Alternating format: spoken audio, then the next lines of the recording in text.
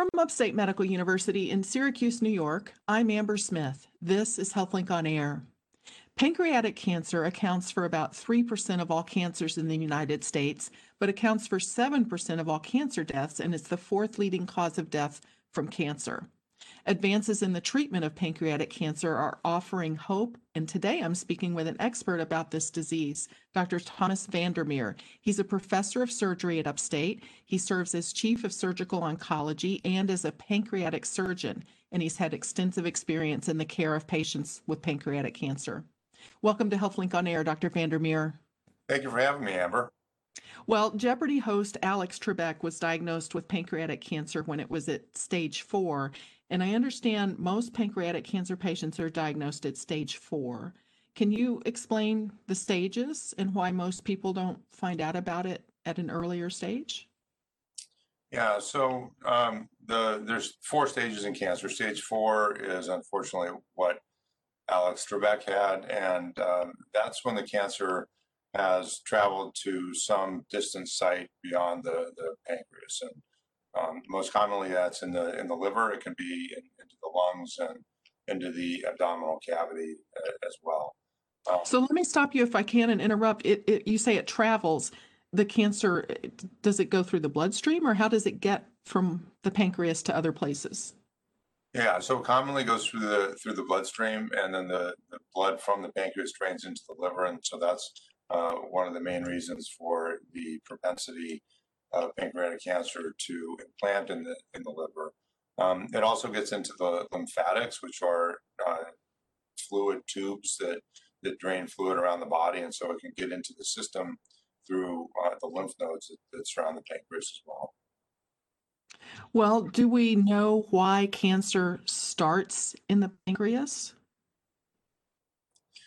Cancer can start in really any cell because the basic mechanism by which cancer forms is through the dysregulation of the growth of the cell, usually through some series of genetic changes that cause cancer to keep growing when normal cells would grow, divide, and then the original cells die back as the normal method of replenishment of the body.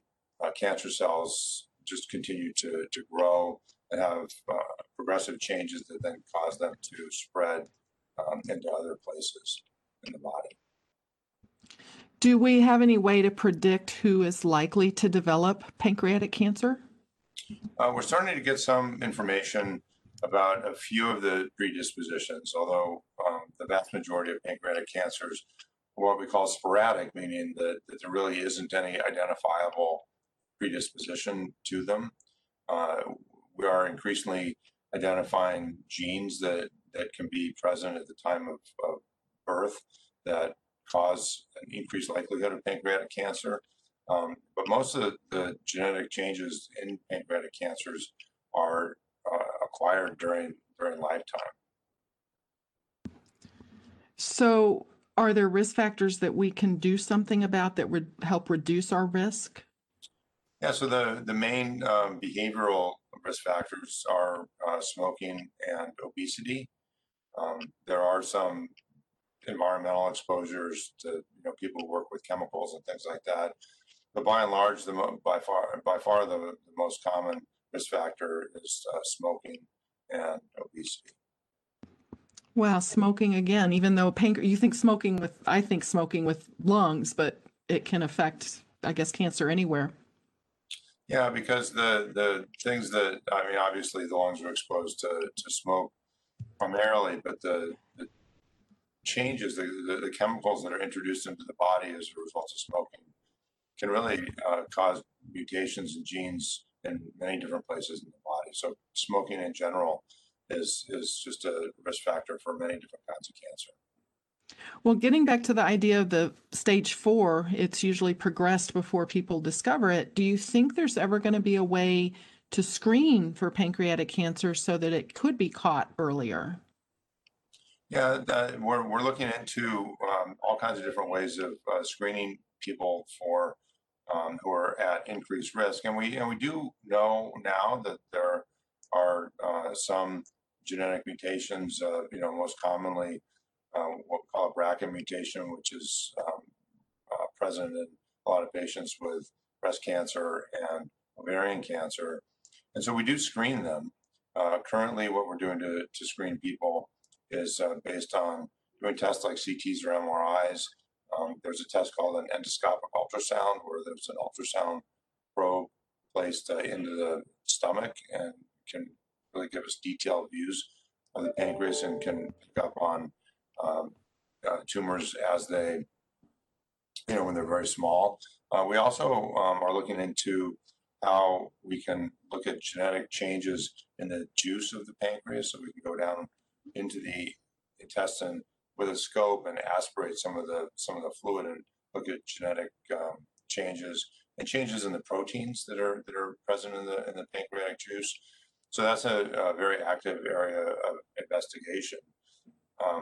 That hasn't been really elucidated yet, nor have the populations that would be at sufficient risk to undergo intensive screening. But it's something that we're working on quite a bit. This is Upstate's HealthLink on Air. I'm your host, Amber Smith, and I'm talking with Dr. Thomas Vandermeer. He's the Chief of Surgical Oncology, and we're talking about pancreatic cancer. Now, I've heard there's two main kinds of pancreatic cancer. Can you tell us about them? Yeah, the types of cancer tend to be divided into the type of cell from which they originate. And so the most common type is what we call a ductal adenocarcinoma, and that's a cancer that arises from the cells that line the ducts that transport the fluid that's made by the pancreas down into the intestine. And that's the most common type. That's the most dangerous type. By far and away less common type is called a neuroendocrine tumor, and those are generated from the cells that produce hormones like insulin and some other hormones that regulate bodily functions. Those are much less aggressive and spread much less commonly. But even when they do spread, patients survive long period, years and years, even with metastatic disease if it's originating from neuroendocrine carcinomas of the pancreas. Those patients also often have symptoms of hormonal excess, so that the hormone that's made by those cells can cause things like increased production of insulin or increased production of other hormones that have other effects on the GI tract. But the prognosis from those tumors is much better. So the really bad one, I think you called it adenocarcinoma? Yeah, the ductal adenocarcinoma. So that's the kind that Alex Trebek had. Yeah, that's when people talk about pancreatic cancer, that's by and large what they're talking about. So how do people typically find out that they have this? Do they just at a regular annual physical, is the doctor able to find something unusual, or how is it usually discovered? Yeah, it's not something that can be discovered on physical examination because the pancreas sits deep inside the body, really on top of the spine. And so one of the reasons that often pancreatic cancer presents after it's metastasized is that it will grow without really causing any symptoms. The main symptom that people identify is jaundice, because the duct that drains bile from the liver into the intestine runs through the pancreas, and if a tumor develops in that site, it will block the bile duct, causing jaundice, even when it's very small. So when people get jaundice, that's frequently a way that we can detect these early on. The other way is that having CAT scans is much more common than it used to be, and so we're identifying a lot of these incidentally when CAT scans are done for other reasons, and so we're picking up a lot of small and curable pancreatic cancers at this point. So if someone has something discovered when they go in for a CT scan for something else, or if they have severe jaundice, how do you go about making sure and diagnosing it is pancreatic cancer? So we always try to get a biopsy, and that's most often done with this endoscopic ultrasound test that I mentioned a while back. And that's where an ultrasound probe is on the end of a scope that's placed in the stomach, and a thin needle can be advanced through the stomach right into the tumor, and the diagnosis can be confirmed that way. So how do you decide what stage it's at after you do the biopsy? Does that tell you the stage? No, the stage is determined definitively after the tumor is removed, if it's operable. If it's but basically, stage 1 is a very early cancer that has not spread to lymph nodes. Stage 2 is basically when it's spread to lymph nodes. Stage 3 is when it's either inoperable or its lymph node spread is extensive, but it hasn't spread to a different organ like the liver or the lungs. Well, what can you tell us about the organ, the pancreas, the organ, in terms of, does it matter where the cancer shows up in this organ as to, what you're going to be able to potentially treat for the patient? To some extent, it does, because if the cancer is in the area where it causes jaundice, and that's a visible sign that draws attention to the cancer, those tend to be smaller, and we cure those more often. When we do cure pancreatic cancer, it's when we do catch it early, and we're able to give chemotherapy as well as surgery to address the tumor. So I was going to ask in general what the treatment options are, but you just mentioned a couple of them, surgery and chemo. I'm imagining it's different for every patient as in terms of whether you're able to do surgery or if you do that before or after chemo. What is typical, if there is something typical? Well, so that's a big question right now when we see pancreatic cancer that we think is operable. There is a large study going on right now to determine whether or not giving chemotherapy before the surgery improves survival, or if doing surgery first, which is then the traditional way to do things, is equivalent or even better. So that's a big unanswered question. But the reason it's come up is because there have been some small studies that have shown that if we give chemotherapy prior to surgery, there are some advantages.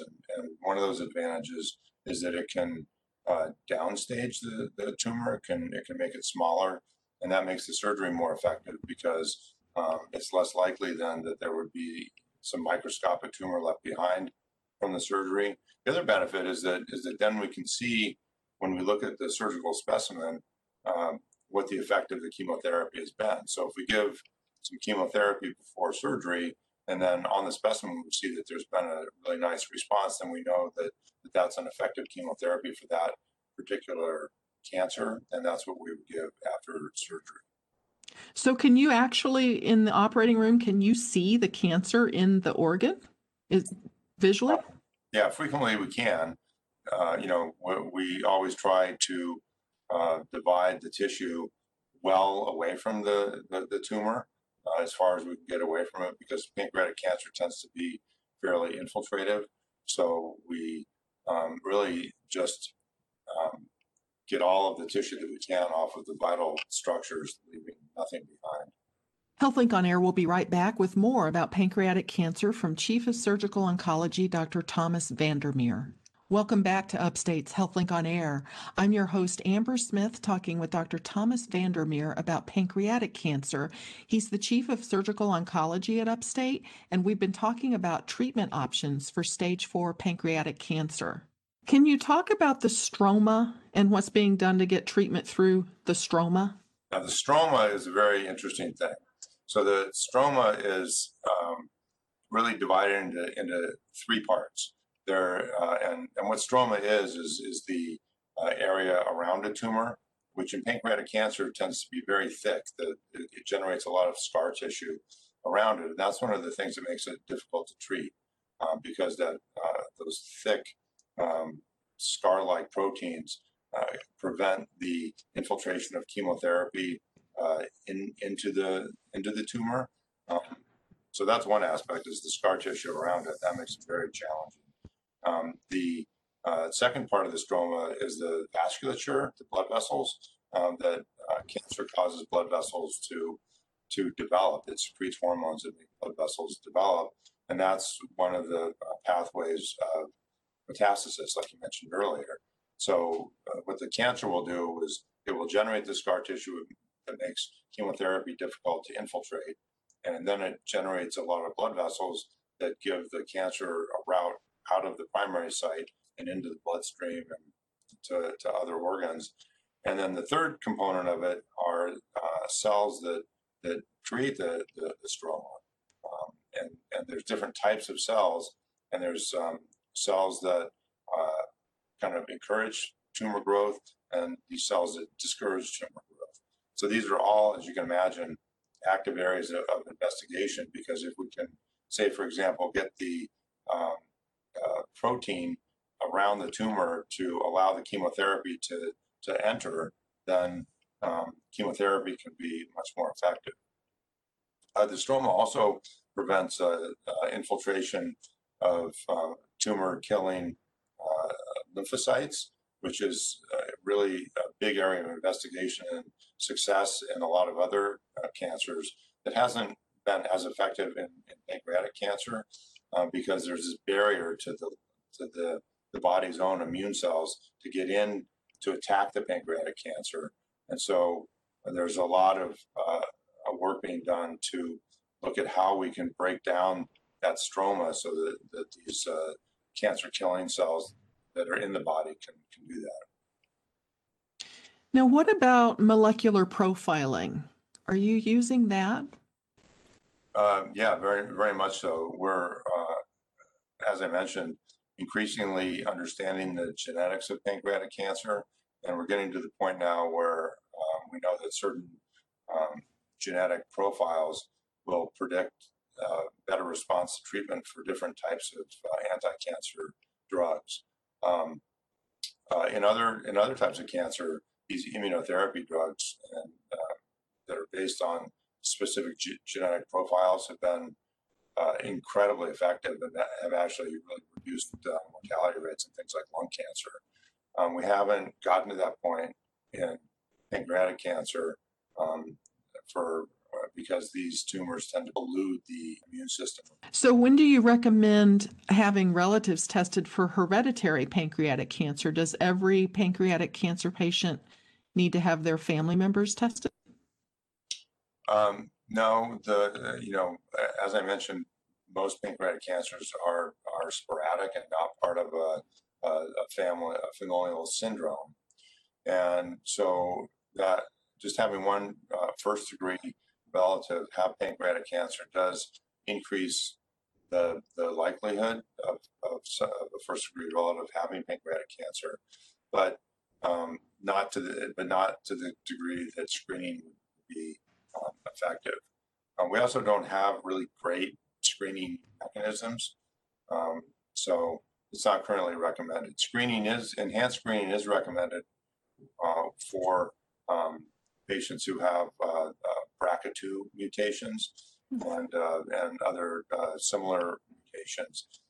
There are rare genes that predict familial pancreatic cancer and familial pancreatitis, which is an inflammatory condition of the pancreas. And so people with those specific genetic syndromes, and there's about 10 or 12 of them that are uncommon, but if present, do warrant screening. And you mentioned BRCA, that's the breast cancer gene. Yeah, so, but only BRCA2. BRCA1 okay. is the more common breast cancer gene. Now, what do you suggest in general for people who've been given a diagnosis of pancreatic cancer? Is it worth it? Do they need to get a second opinion to make sure?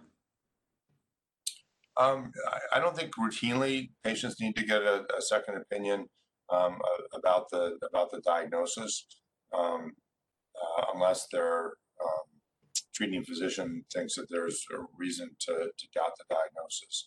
It is a fairly straightforward diagnosis for a pathologist to make. But if there is discordance between the clinical impression and the pathologic impression, then by all means, I have seen occasionally where a biopsy will show a pancreatic cancer, but clinically we don't think that that's accurate. And so we do always send that out for a second opinion and sometimes a rebiopsy. Well, if someone's being treated for stage 4 pancreatic cancer, they know they have it. Does the pancreas still function and do what it's supposed to be doing, or does the cancer prevent the organ from working? It can certainly prevent the organ from working properly. And what the pancreas has two main functions. One is to make hormones like insulin. And so frequently in patients with pancreatic cancer, insulin production is compromised. And about 2/3 of patients who are diagnosed with pancreatic cancer will have new onset diabetes within the past year of the diagnosis. And so many of those patients do require control of their blood sugar. And then the second function is digestive one. And the pancreas makes the digestive juice that helps us break down our fat and protein in our diet. And if that transit of the pancreatic juice from the pancreas into the intestine is blocked by the tumor, then people have pancreatic insufficiency and fat malabsorption and weight loss just on that basis. Well, Alex Trebek was able to, or he appeared on Jeopardy and did the recordings all through his treatment up until, a few days before he died. So it makes me wonder, are people not in pain when they're dealing with this? Are they able to go on about their lives, or was that unusual for him? I think that when people are at end stages of pancreatic cancer, like Alex Trebek was, they typically are not as healthy as he was. So I would not say that his experience is necessarily typical, but the symptoms don't tend to be related to pain so much as they do to fatigue and weight loss and just sort of generalized gradual failing. He was certainly remarkable in many ways. Well, you're listening to Upstate's HealthLink on Air. I'm your host, Amber Smith. I'm talking with Chief of Surgical Oncology, Dr. Thomas Vandermeer, about pancreatic cancer. So we've talked a lot about stage 4, but what are the treatment options if the cancer's contained to the pancreas? Because I'm thinking surgery is maybe more of an option if it's caught earlier, right? Yeah, certainly. So we always look to see if we can remove the tumor surgically.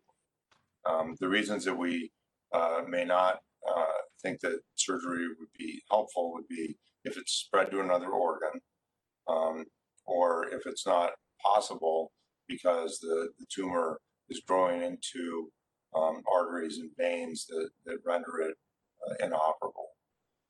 In the second case, we will often try to convert that tumor into something that we can operate on. And with improvements in chemotherapy, we're seeing that happen much more often than we used to. Could someone ever seek a pancreas transplant? Is that ever used to treat pancreatic cancer? No, pancreas transplants primarily used for patients with either severe type 1 diabetes or patients who have had severe destruction of their pancreas from pancreatitis. And in that case, they get a transplant of just the insulin producing cells. But during transplantation, immunosuppressive medications have to be given, and those actually encourage the growth of cancer. I see. So the surgery, potentially, you could remove just the tumor or tumors, maybe. Do you ever remove the whole organ or part of the organ? Yeah, typically what we would do is one of two operations.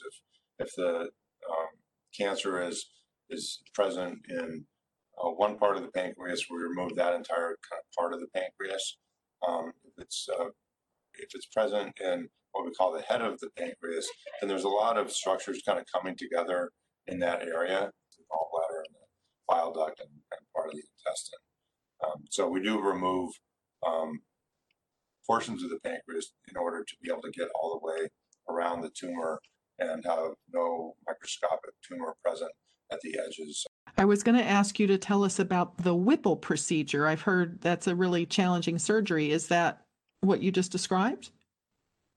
Yeah, the Whipple procedure involves removing the head of the pancreas, first part of the intestine, the bile duct, and the gallbladder, and then the reconstruction of that requires us to join three areas together. So the residual intestinal tract to the pancreas, the bile duct, and the end of the stomach. And that's a challenging operation for people to get through, mostly because of GI function. The stomach doesn't function normally at first after that whole anatomic rearrangement. People do get back to eating normally, and the quality of life returns to normal after the Whipple procedure. Actually, we did a study a number of years ago where we compared quality of life 6 months after Whipple procedure to an open gallbladder operation, and quality of life had returned to baseline in both groups. So in surgery, whether it's the Whipple procedure or another technique for someone who, it was maybe caught early in, does that remove the threat of pancreatic cancer coming back later? No, unfortunately, at this point, it doesn't remove it entirely. We are seeing an increased rate of what we think are cures in pancreatic cancer. But unfortunately, the way things stand now, the majority of patients still do recur after surgery. But surgery, along with chemotherapy, really does extend life quite a bit. So patients that have gone through surgery for this, are they followed regularly to make sure it doesn't come back? Or who would be their primary doctor, or who would they see for that? No, people are followed very, very closely every 3 months at first. And the way that we check on things is by getting CAT scans of the chest, the abdomen, and the pelvis, because the cancer can recur in any of those areas. And then there's a blood test too that is a protein that we can measure in the blood that is produced by pancreatic cancer. And so we track that very carefully. In terms of who does it, it's usually the surgeon and the medical oncologist. The doctor that gives the chemotherapy follows along with the patient together. And then it's also important to have a whole team put together of nutritionists and increasingly we focus on what we call survivorship, which is how you manage things after you've kind of come through your treatment and you're cancer free, and you've had this intense focus on what am I going to do about this cancer, and that goes on for months, and then you're done with all that, and so getting back to living your normal life is obviously really important. And so we have a whole team of people who focus on those various other issues as well. Well, before we wrap up, I want to ask if you can tell us about the palliative surgical procedures you do for patients with pancreatic cancer.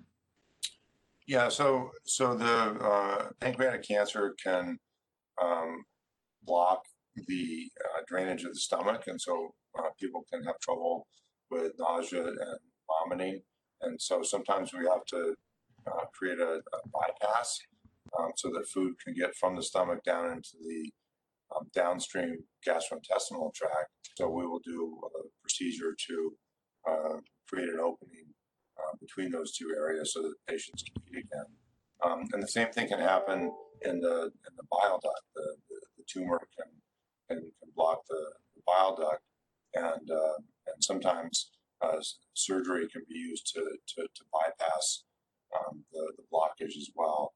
What's more common for the blockage in the bile duct is to have a stent put in with an endoscope that can avoid surgery and keep the bile flowing from the liver into the intestine. Another symptom that's relatively common in pancreatic cancer is back pain, because the tumor can infiltrate into nerves that can cause back pain. And so nerve blocks can be very effective at controlling that, as can radiation. But most people do quite well with just a nerve block. Well, this has been very informative. I appreciate your time. Thank you to Dr. Thomas Vandermeer. He's the Chief of Surgical Oncology, and he specializes in pancreatic cancer at Upstate. I'm Amber Smith for Upstate's podcast and talk show, HealthLink on Air.